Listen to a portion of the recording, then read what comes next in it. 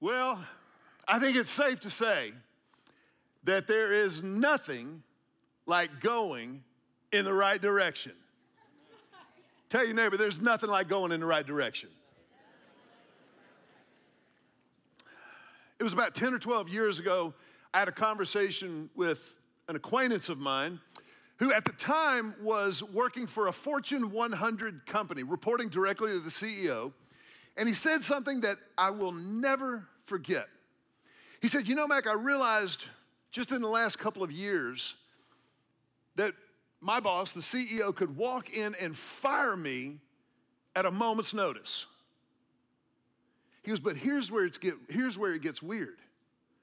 When he said that to me was when I started having fun.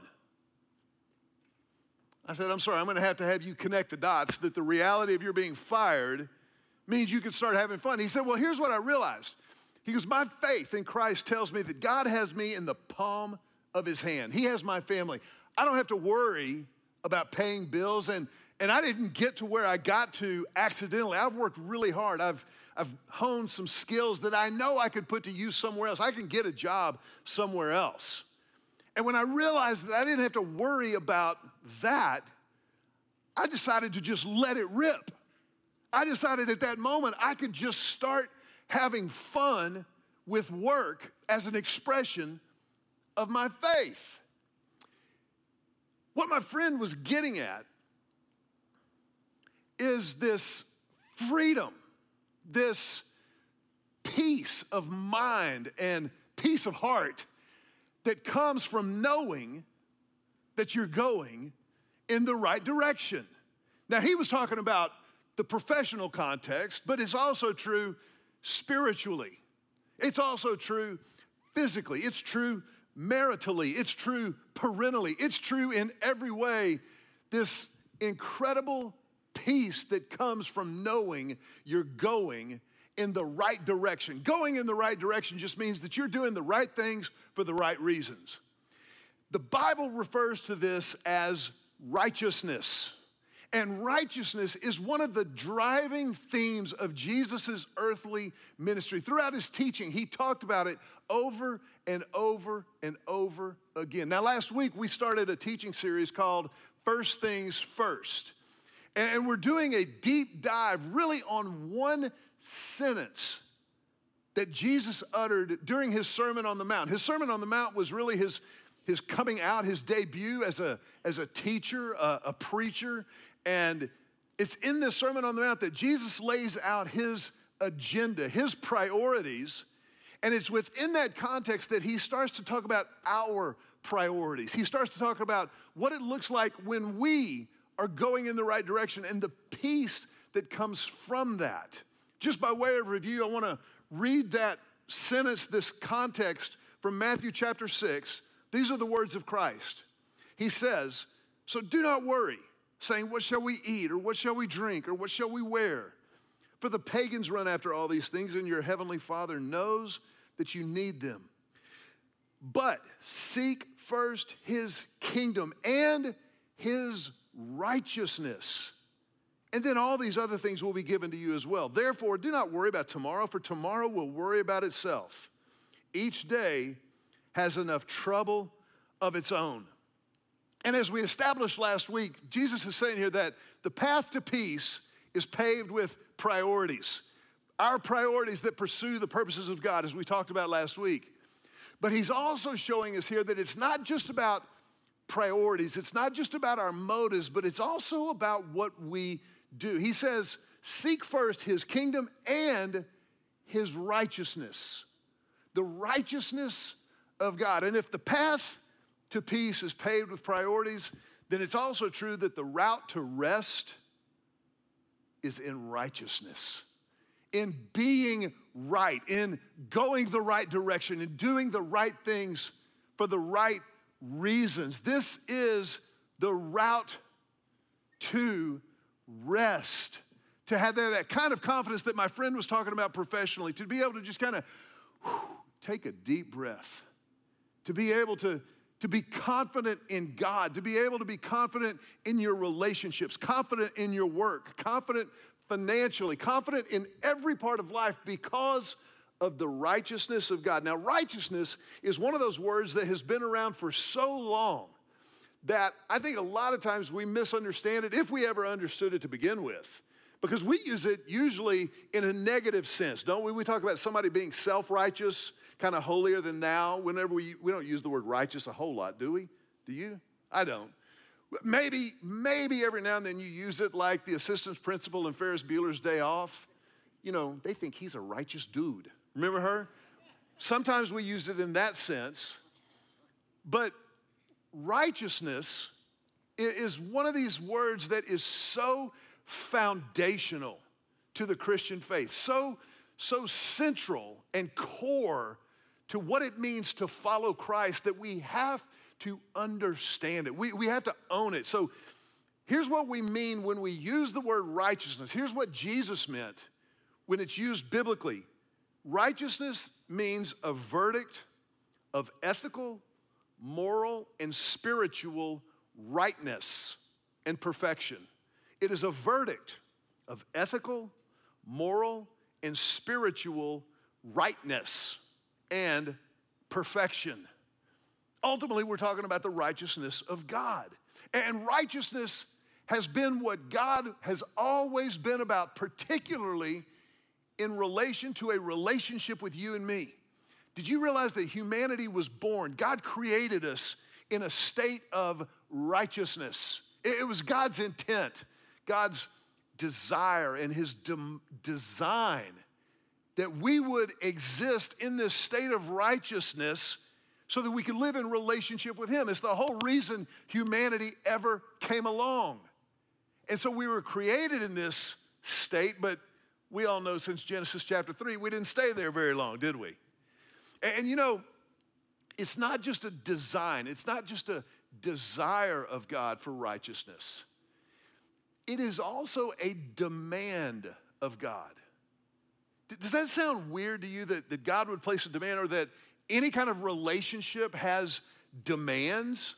For a relationship to work, there have to be certain expectations, certain demands that are met. I've shared this with y'all before. You know, I'm not ashamed of this, but Julie and I have been married for 32 years.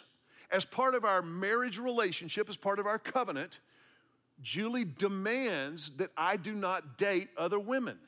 She's really funny that way. She just like, no, that's off the table. And I was like, you know what? If that's what it takes, then fine. But by the way, I don't like her dating other men. So she doesn't. I don't. The good news is, when you have a healthy, God-honoring, God-blessed marriage, you don't want to date anybody else. First of all, you don't have the time. If you've got a God-honoring, God-blessed marriage, you don't have time for anybody else. And let's just say this while we're on the subject. If you have a God-honoring, God-blessed marriage, you don't have the energy to date anybody else. I mean, it's exhausting. Would somebody help me preach? Now y'all aren't laughing as loud because you're sitting next to your... I'm just saying. You know what I'm talking about. Well, for a holy and perfect, righteous God to engage in relationship with humanity, we had to maintain our righteousness, but we didn't. We all know that we abandoned the road of righteousness. We walked away from it. That's sin. And sin corrupted, sin corroded the righteousness that God created us in. And just to understand some of the consequences of sin, look at Romans chapter 3. Romans chapter 3 says, as the scriptures say, no one is righteous, not even one.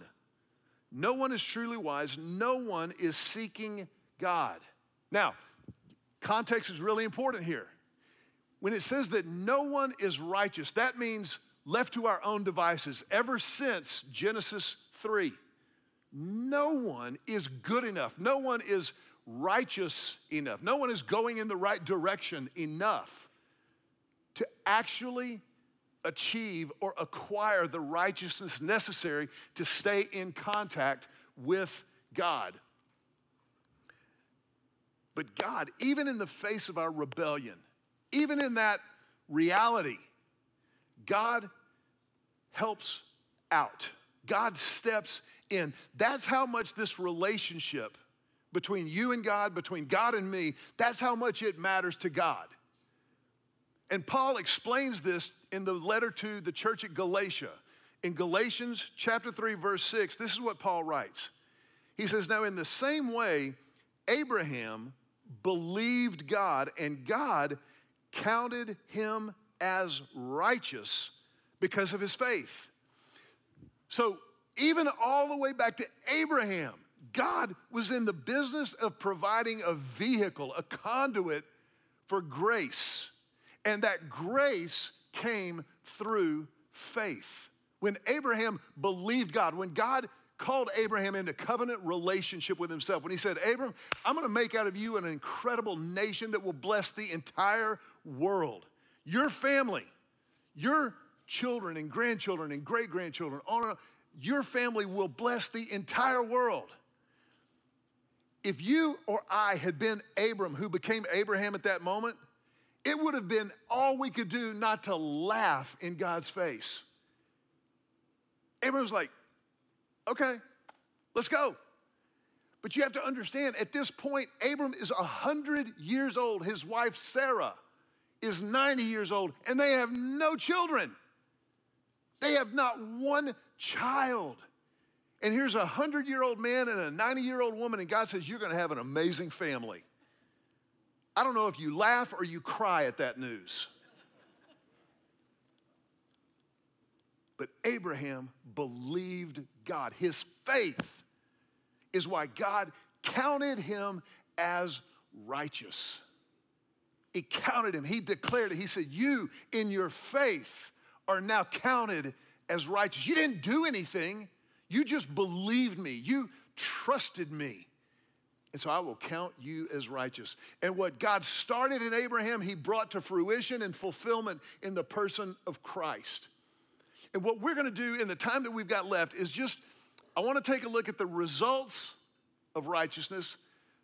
We're gonna spend a little bit of time talking about the risks of righteousness, but I want us to really camp out in the rewards of righteousness. The results of righteousness, you see it in the life of Abraham here. The results of righteousness, number one, is membership in the covenant community. It started with Abraham. This was the beginning of this covenant community that would become God's chosen people, Israel. Israel, God's chosen people, this covenant community that he was entered into relationship with, that the Bible tells us is eternal. It is always covenant. Israel is always God's people. And Abram was the beginning of the first member of that covenant community. But then that covenant community plays itself out in a number of ways. And that is the second result of righteousness, which is the conduct of the covenant community. The conduct, how the community behaves, how we act, what we say, what we do, what we think about, where our motives and our heart is. That is the conduct of this covenant community. Now, if you're already thinking a couple of steps ahead, you realize there are, in fact, some risks associated with this. When you become a part of an elect, a select group, then it's possible to fall prey to some risks. I'll just call it that. Like, it's funny. I've been around a number of guys who were really good, decent athletes in high school, but not good enough to play college, okay? It's amazing to me how many of them didn't play college for any number. My coach missed me around in recruiting. Or, yeah, I had an injury, but I was going to Alabama, man. Or any number of things. These are the guys who are the greatest experts in the world on what your college coach or my college coach ought to be doing on a football field on Saturday afternoons. I mean, they've got it wired, man. They got it figured out. You know why? Because they play JV second string guard. On the other hand, I've had the privilege and opportunity to get to know some special forces men and women. I'm talking about like Navy SEALs, Green Berets, people who really are the best of the best and the baddest of the baddest. They're really, by and large, very chill. They don't brag about anything. I mean, if you're going to get a story out of them, you're going to have to pry it out of them because they don't need to talk about it. They're just really pretty chill. You know why? They've already proved themselves. They've already demonstrated what they're capable of. They don't fall prey to the same delusions of the JV second string football guard. They've proved themselves. And when it comes to being declared righteous, these are just some of the risks we need to be aware of. Number one is legalism. Just be aware, because when you chase righteousness, when you listen to the words of Jesus and you decide, I'm going to seek first his kingdom and his righteousness, it's possible at that point to become a little legalistic in your faith, a little legalistic about what you do or don't do. Legalism is always closely associated with the second risk, and that's pride. You can get kind of prideful when you're chasing righteousness. When you see your life start to line up more and more with Scripture, and you're just kind of like, well, apparently I do have it going on. Thank you very much. That's pride. Legalism and pride can give birth to judgmentalism. Man, this is one we have to be so careful of. Jesus said, judge not lest ye be judged. Now, we have to be discerning, but we're not judgmental of other people. Jesus said, don't do that, because that's like telling your neighbor he's got a speck of sawdust in his eye, and here you have a log sticking out of your eye. Judgmental. And you know what I have done? This is one I'm embarrassed to tell you. When you see judgmentalism in somebody else, or you hear somebody being judgmental about it, have you ever done what I've done and gone like, they are so judgmental? I've gotten judgmental about judgmentalism. Not proud of that, but something to be aware of. Number 4, when you're chasing righteousness, beware that you become a fraud. We all figure out pretty early on we're not going to reach moral perfection. But man, sometimes we try to keep that front up, that facade, don't we? Where superficially it looks like we've got everything all figured out. Yes, praise the Lord. How are you? Good to see you this morning. Yes, Bible study this week was profound. It was deep. When in reality you're struggling, you're hurting, you're wrestling with private sin. Be careful that you're not a fraud. And when you look at legalism, pride, judgmentalism, fraud, they all lead to number 5, which is isolation. Nobody gets better alone. Please understand that. Isolation is one of Satan's greatest weapons against us to divide and conquer. Isolation. That's why God says biblically, let us not give up the habit of meeting together as some are doing.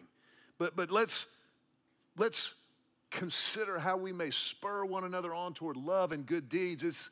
It's the opposite of isolation. In 2 Corinthians chapter 5, God, in his incredible grace and wisdom, gives us the antidote to all of these risks. This is a passage that we're going to unpack here, but I want you to follow along with me. 2 Corinthians chapter 5, we're going to start in verse 17. The Bible says, now therefore, if anyone, say anyone is in Christ, the new creation has come. The old has gone and the new is here. All of this is from God, who reconciled us to himself through Christ and gave us the ministry of reconciliation. That God was reconciling the world to himself in Christ, not counting people's sins against them. He believed and he was counted as righteous. She believed and she was counted as righteous. And he has committed to us the message of reconciliation. We are therefore Christ's ambassadors, as though God were making his appeal through us. Now we implore you on Christ's behalf, be reconciled to God. God made him who had no sin to be sin for us, so that in him we might become the righteousness of God. God made him who had no sin to be sin for us, so that in him we might become the righteousness of God. Whew. That ought to knock you out of your seat this morning. To understand the amazing grace of God, the rewards of righteousness, what it looks like, what it feels like to experience, to live in the righteousness of God, to live out the righteousness of God. The first reward, there's no shame. No shame. It's what we talked about earlier with my friend professionally. It is this freedom, the freedom that you have in Christ because you're going in the right direction. You are going his direction. This freedom means you don't have to sweat the small stuff. Jesus said, don't worry about what will we eat, what will we wear, what will we drink, where are we going to live, what am I going to drive? God knows you need all these things taken care of. If you will seek first his kingdom and his righteousness, then you will have freedom. Freedom. The song we sang earlier, who the Son sets free is free indeed. It is for freedom that we have been set free. No shame. We all have things in our past. Everybody in this room. Everybody right now, just raise your hand, please. Raise your hand. Now, take a look around the room with everybody's hand raised. Everybody that you see with their hand raised right now has things in their past they don't want you to know about.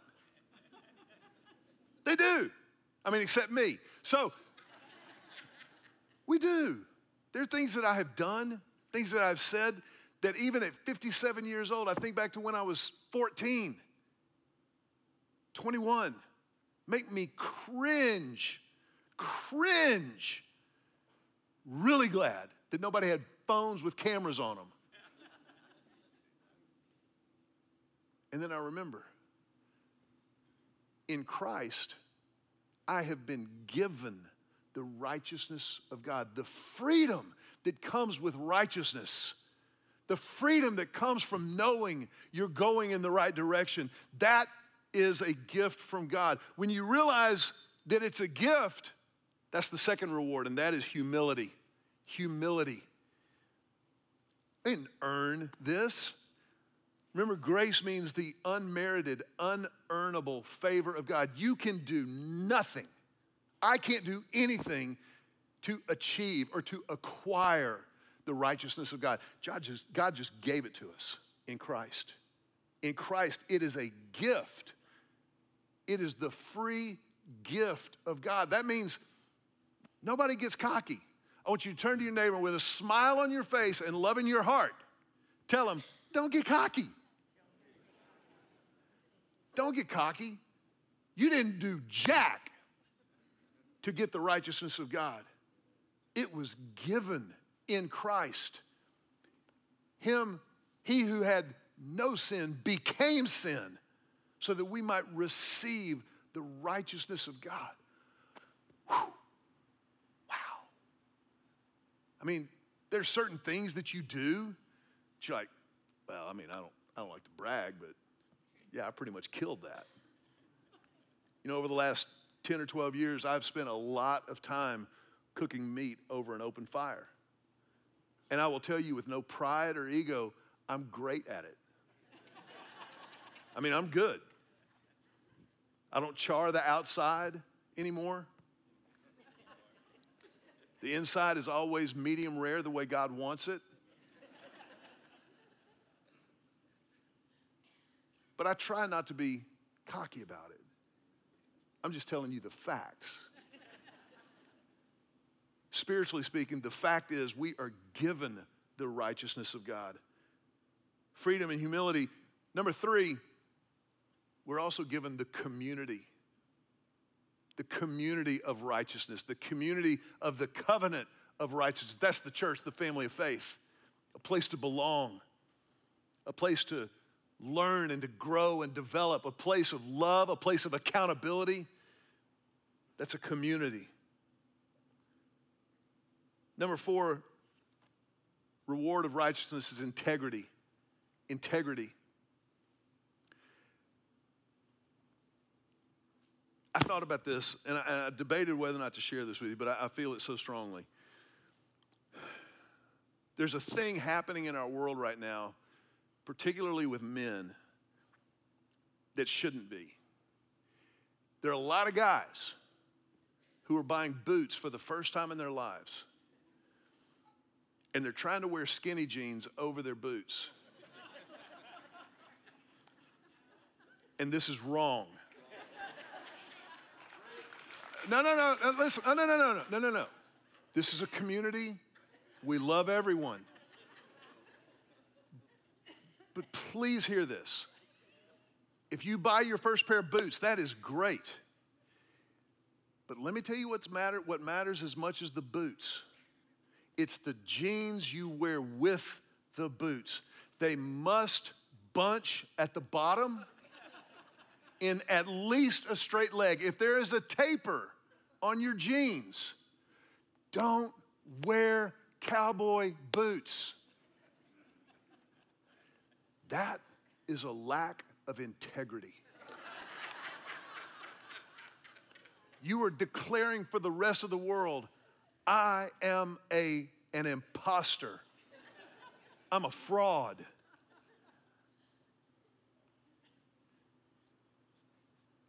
In the same way, the righteousness of Christ reveals the integrity of the follower of Christ.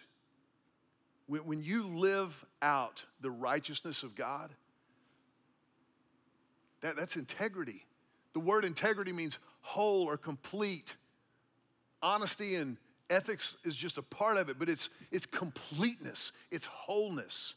And integrity is one of the rewards of righteousness. When you pursue the righteousness of God, you walk with an integrity, with a confidence and a peace that comes from that integrity. And then number 5, the final reward of righteousness is collaboration. Collaboration. What did he say? He said, we are therefore Christ's ambassadors, as though God were making his appeal through us. If I am seeking the kingdom of God and his righteousness, then I am going to be trying to tell as many people as I possibly can about it.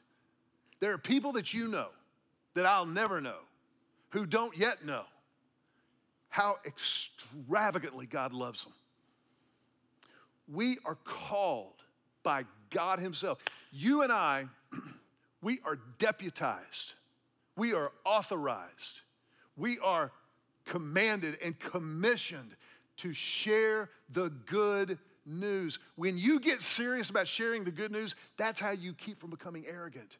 When you talk to people who believe and think differently than you do, and you have to stand on your own 2 feet and have a conversation, that's when your faith gets tested. That's when it gets forged in the fires of reality. And you see somebody that you know, that you've been praying for by name for months and years, come to know Christ, be baptized. That's when you're like, that's the full circle. That's the whole thing. Your faith will be radically revolutionized if you will collaborate with the Holy Spirit of God and share the message of reconciliation. That is the missing link in 90% of Christians' faith.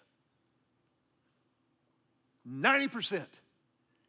I'm not mad. I'm not yelling at you. I'm telling you this because I love you. This closes the loop.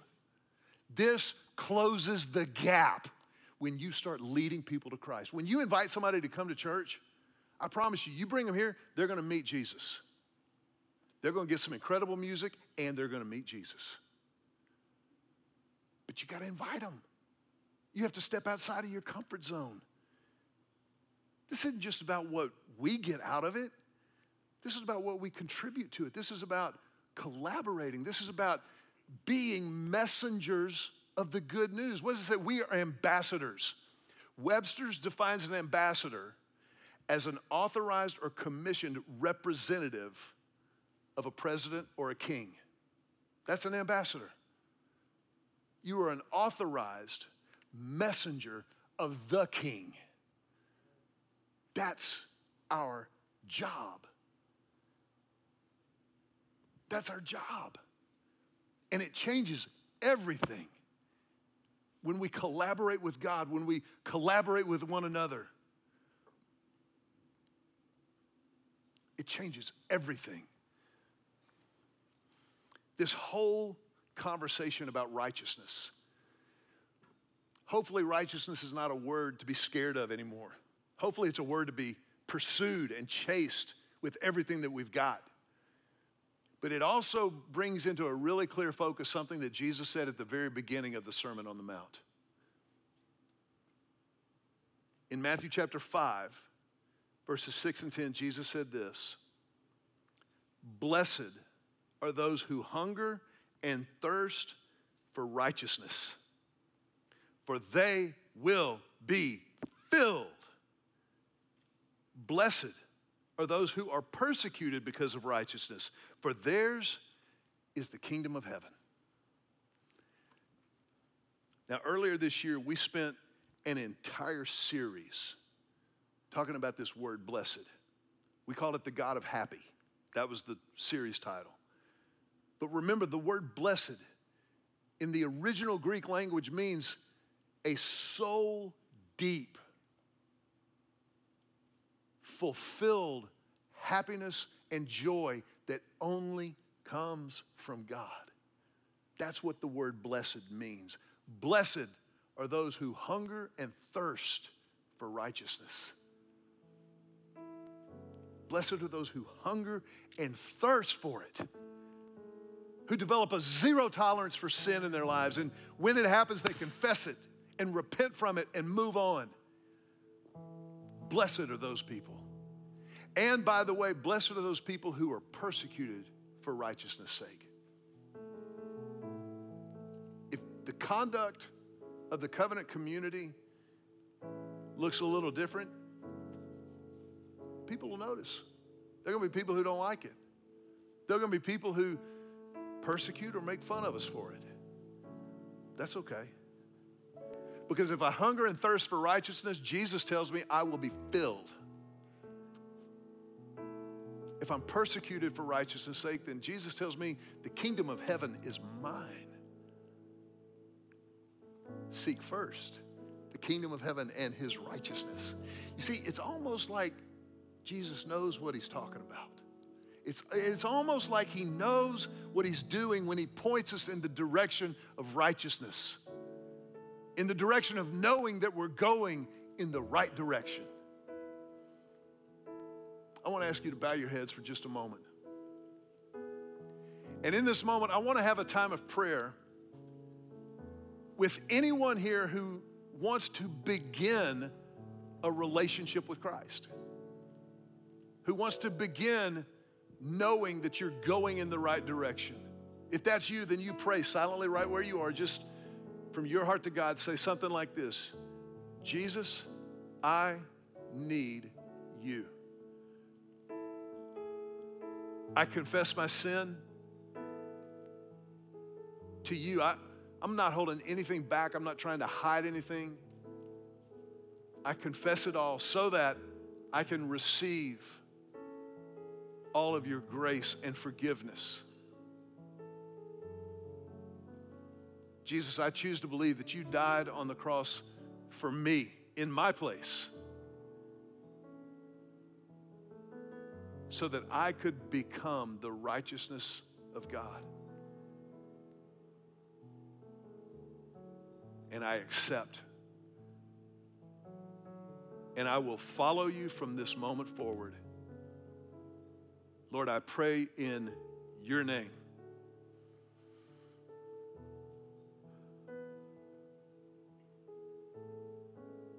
I want to ask you just to remain with your heads bowed for a moment. If that was your prayer, man, we celebrate that with you.